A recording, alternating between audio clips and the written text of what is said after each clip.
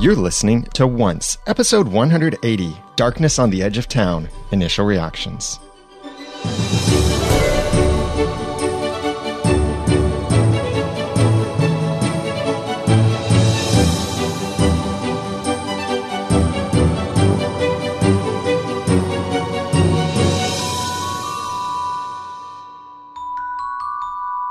Welcome back to another episode of Once, and welcome back to Once Upon a Time.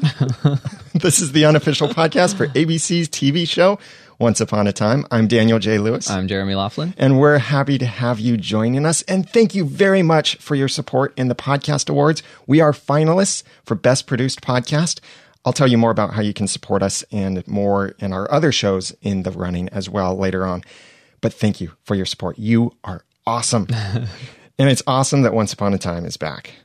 This was a cool episode and brings a lot of answers and a lot of new questions that, as Once Upon a Time does, questions that we didn't know we were wanting the answers to, but now we have these questions. Yeah. Right off the bat, they showed some time had passed. Finally. I mean, how did these people go from disaster to disaster to disaster for so long without, what was this, 6 weeks? Yeah, something like that. They finally got to rest and things got to go back to normal, and Regina got to burn Snow's artwork in her office. Yeah, so Regina's mayor again. Yes. Why did that happen? Did they vote? Maybe Mary Margaret just decided, hey, this mayor mama thingy isn't for me, so how about you do it? You're not nursing a baby, so you be mayor again. But apparently it's still her town. Yeah. It's kind of like things keep coming full circle in many ways. Well, and something else that has been raised now, a question is, what happened between Snow White and Ursula? Yeah, and how much really could have happened?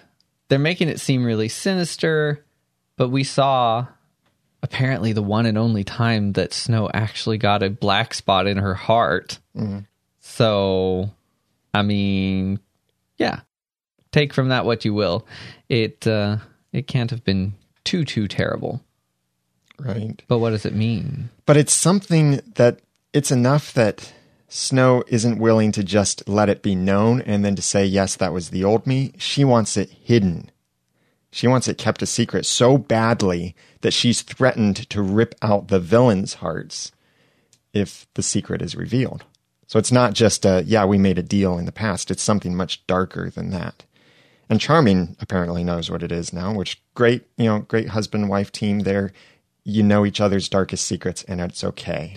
So you took that as it had happened between specifically Snow and Ursula? Because I thought it was the Charmings versus those two in particular.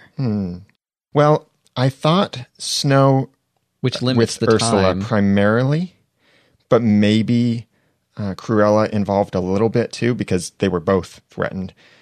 But I hadn't thought about it being the Charmings with the Queens of Darkness. Yeah, that's how I took it, but that really limits the time frame in which it could have happened. There are a lot of things in this that really limit the time frame. Stuff that I want to look at this more further, and that's why these are just our initial reactions. We're going to be a bit all over the place. Not everything we say will make sense, but one of the things that stood out oddly to me is that now we see that all this time Rumpel has been preparing a curse. And the timeline of this is seemingly before... maybe this does match timeline. We don't know when this is happening. The flashbacks, that is. We don't know when this is happening. Initially, I was thinking this is after Rumpel had Belle because this is after that whole deal thing went down and Belle followed the Dalmatian. But then I realized, no, this is after. This is before that. Huh. I guess it could be. Because this seemed to be the first time that they all worked together and all met together. That's true. It felt that way. So in that case, this could realistically be 10, 15, 20 years before the curse. This would be before Maleficent had it. Right. Yeah, and she had the exact same staff, but just not the curse ball in it. Good But point. we did see the curse ball, the ball with the glass ball with the curse in it, that is. Oh, okay. I gotcha. So Curse I'm ball. wondering, how does Maleficent end up with the curse? Probably some part of this deal goes badly. I don't know from there, but I think it now makes a little bit more sense to me, but we'll figure this out more in our full discussions coming up, which, by the way, time shift from 8 p.m. Eastern now to 7 p.m. Eastern over at oncepodcast.com/live on Wednesdays. I want to see more about the Dark Curse. Let me back up and put it this way. I'm really excited that we got to see more about the Dark Curse again, because that goes back to the roots of how this show started. Right. And getting to see a little bit more, getting a little bit more of an answer to how Rumple got the curse. Like, is this curse that they picked up what told him you need a true love potion, you needed this, you needed that, and all of that stuff? And so that's when he started assembling all of these things together, depending on where this fits in the timeline. I can't see Rumple putting together all of these ingredients without having the Dark Curse in his possession. Right. Do you think the sorcerer is the one who wrote the curse? Now that's a really good question. Sorcerer versus author. So I was wrong. Yes, I have to say that. And here they reveal to us that, yes, they were leading us to think, and they did tell us the sorcerer is the author. But then, no, those are two very different people. So the sorcerer seemed to be someone dark and evil sense, and someone that Blue Fairy almost seemed afraid of. Yeah, I would agree with that. And then the author is someone completely different that no one has seen or heard from in years. But the sorcerer has some interest in the author because the sorcerer is collecting the author's books. Do you think Blue is the sorcerer? No. I now have to give up that idea that Blue is one of the authors of the book, because if she was, she would have said right then, oh, well, me and my team of fairies wrote the book just before the curse happened. You know, just like that podcaster, Daniel J. Lewis, has been theorizing for years. No.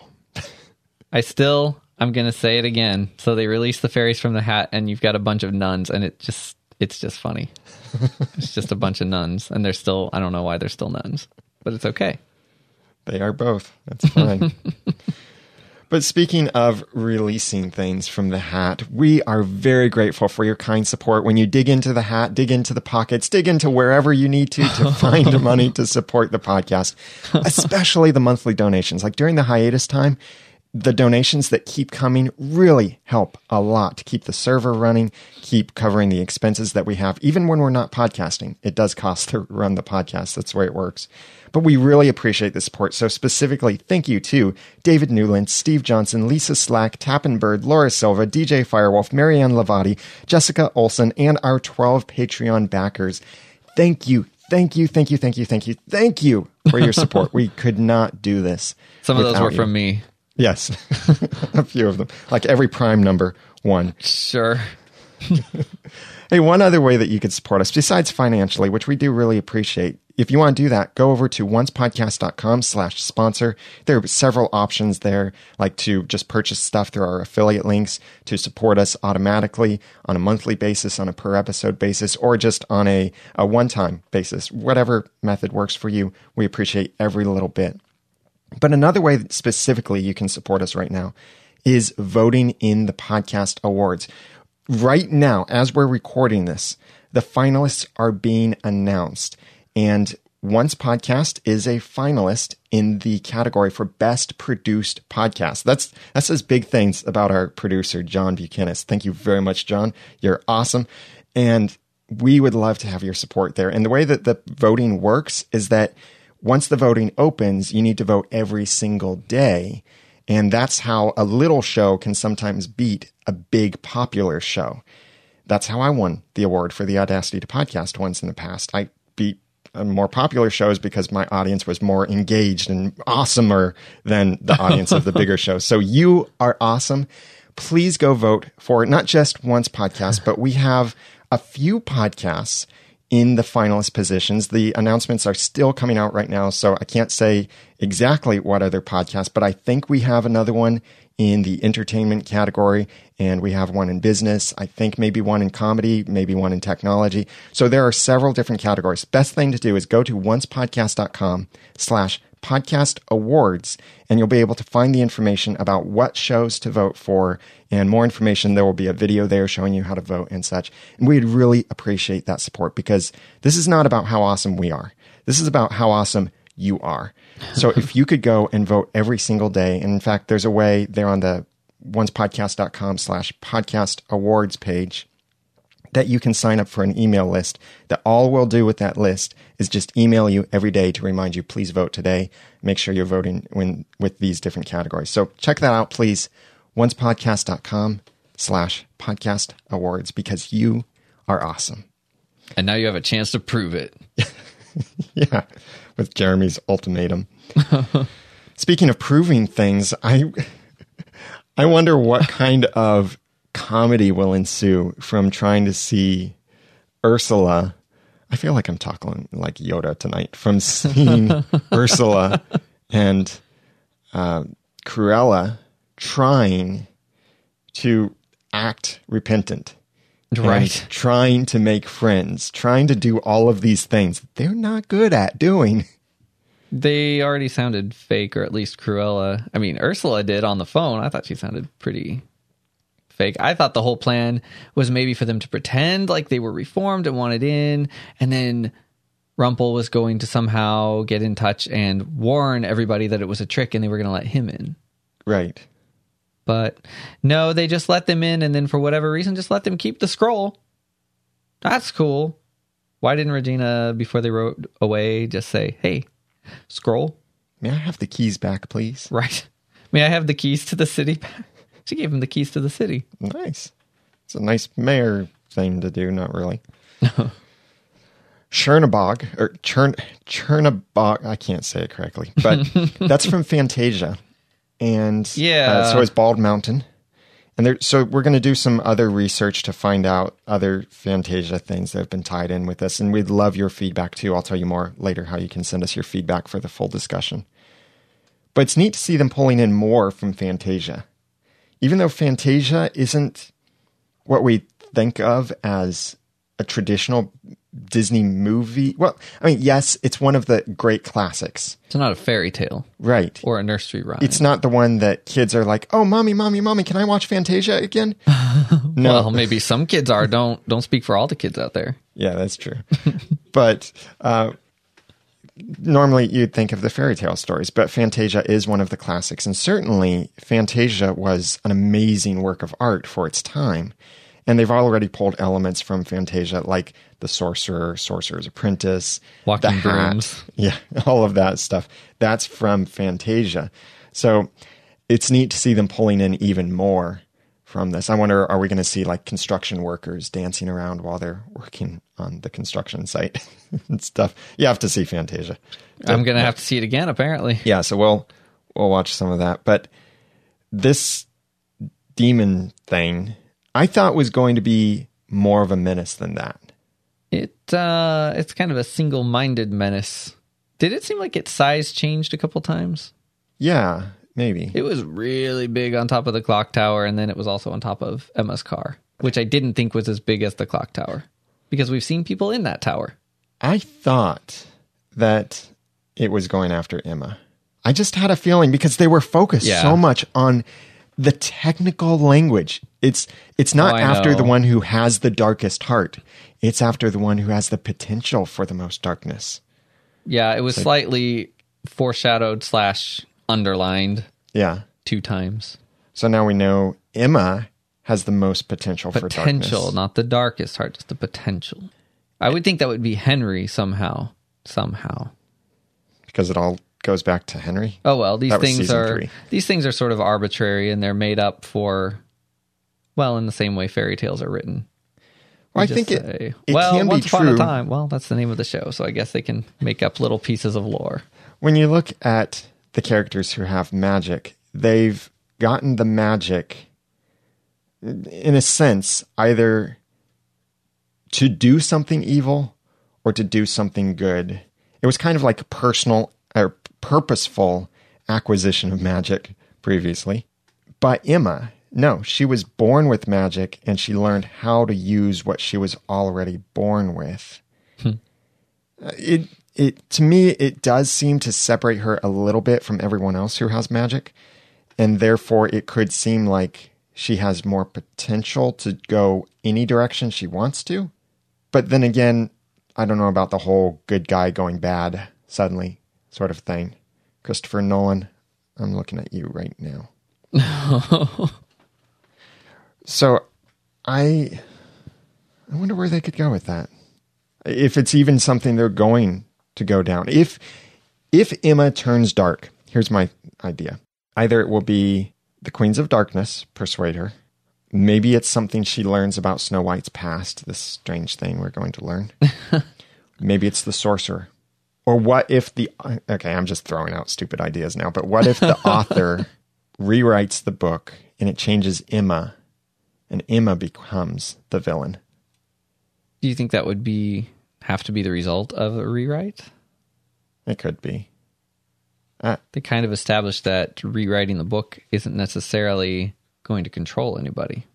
Yeah, that's true. But they're still looking for it, so I don't know. It could be. I think they'll definitely, they didn't bring it up for nothing.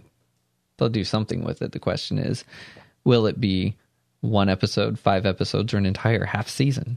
Say, season 5, part 1? Maybe they'll lead up to it, and that'll be the cliffhanger. Yeah, it could be.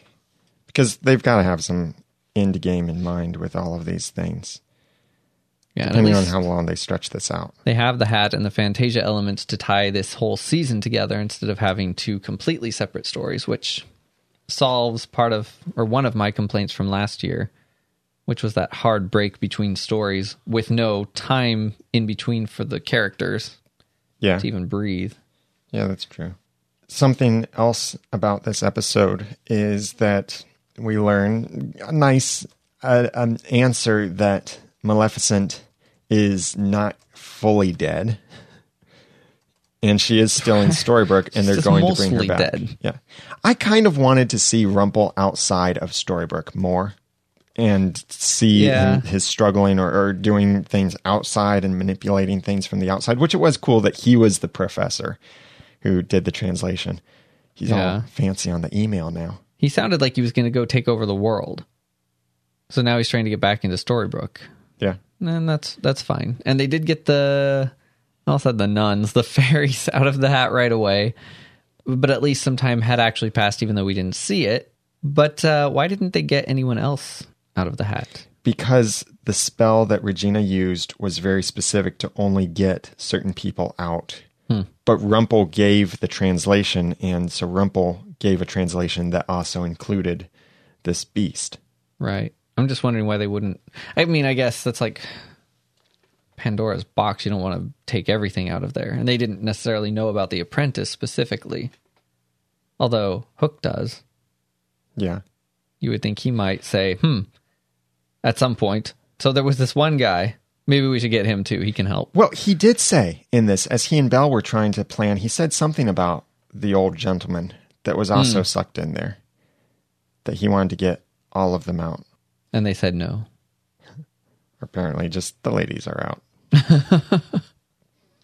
The old guy likes it in the hat. I doubt that. It seemed Blue was not too happy with having been in there. Oh, by the way, I like the Lost reference, Mr. Clucks. Isn't that Hurley's chicken business, Mr. Clucks? Oh, we'll have to do some fact checking. I'm pretty sure it is because that name was time. Familiar. I'm like 99.9999% confident. That's very certain. Mr. Cluck's Chicken Shack. Yep. Yeah, so nice. And it was probably, just taking a guess here, but probably Lindelof's voice at the drive-thru. I think it's Lindelof that they normally use as a voiceover for the radio. Could be. In Storybrooke. Yeah, one of them. Forgot that was a thing. Yeah, so we've got a lot to theorize about, and it's great to have the show back and more stuff to theorize about. So we want your feedback. What theories do you have? What things did you notice? What research have you done? What things do you know that can bring extra insight into what in the world is going on here, or what in the Storybrooke is going on here, since we're back in Storybrooke and everybody's in Storybrooke again. Send us your feedback for inclusion in our upcoming full discussion, which will be at 7 p.m. Eastern Time over at oncepodcast.com/live.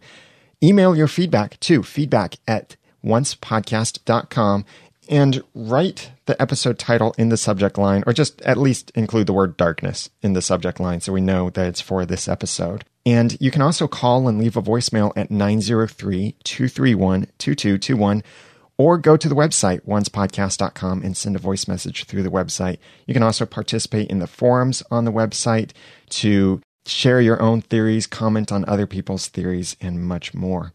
And if you'd like to, comment on the show notes and share this episode, please. Share it, tweet it, like it, Facebook it, Reddit it, and share it on Pinterest and Tumblr and everywhere you can. So share this episode from oncepodcast.com/180. Please remember to vote for us in the podcast awards, because you are awesome, at oncepodcast.com/podcast awards, and connect with us on social networks. You can follow us on Twitter at oncepodcast, and I'm Daniel J. Lewis on Twitter at the Ramen Noodle. I'm Jeremy Laughlin on Twitter at Phlegon. That's PHLEGON. And until next time, have a cluckety-cluck-cluck day. And thanks for listening.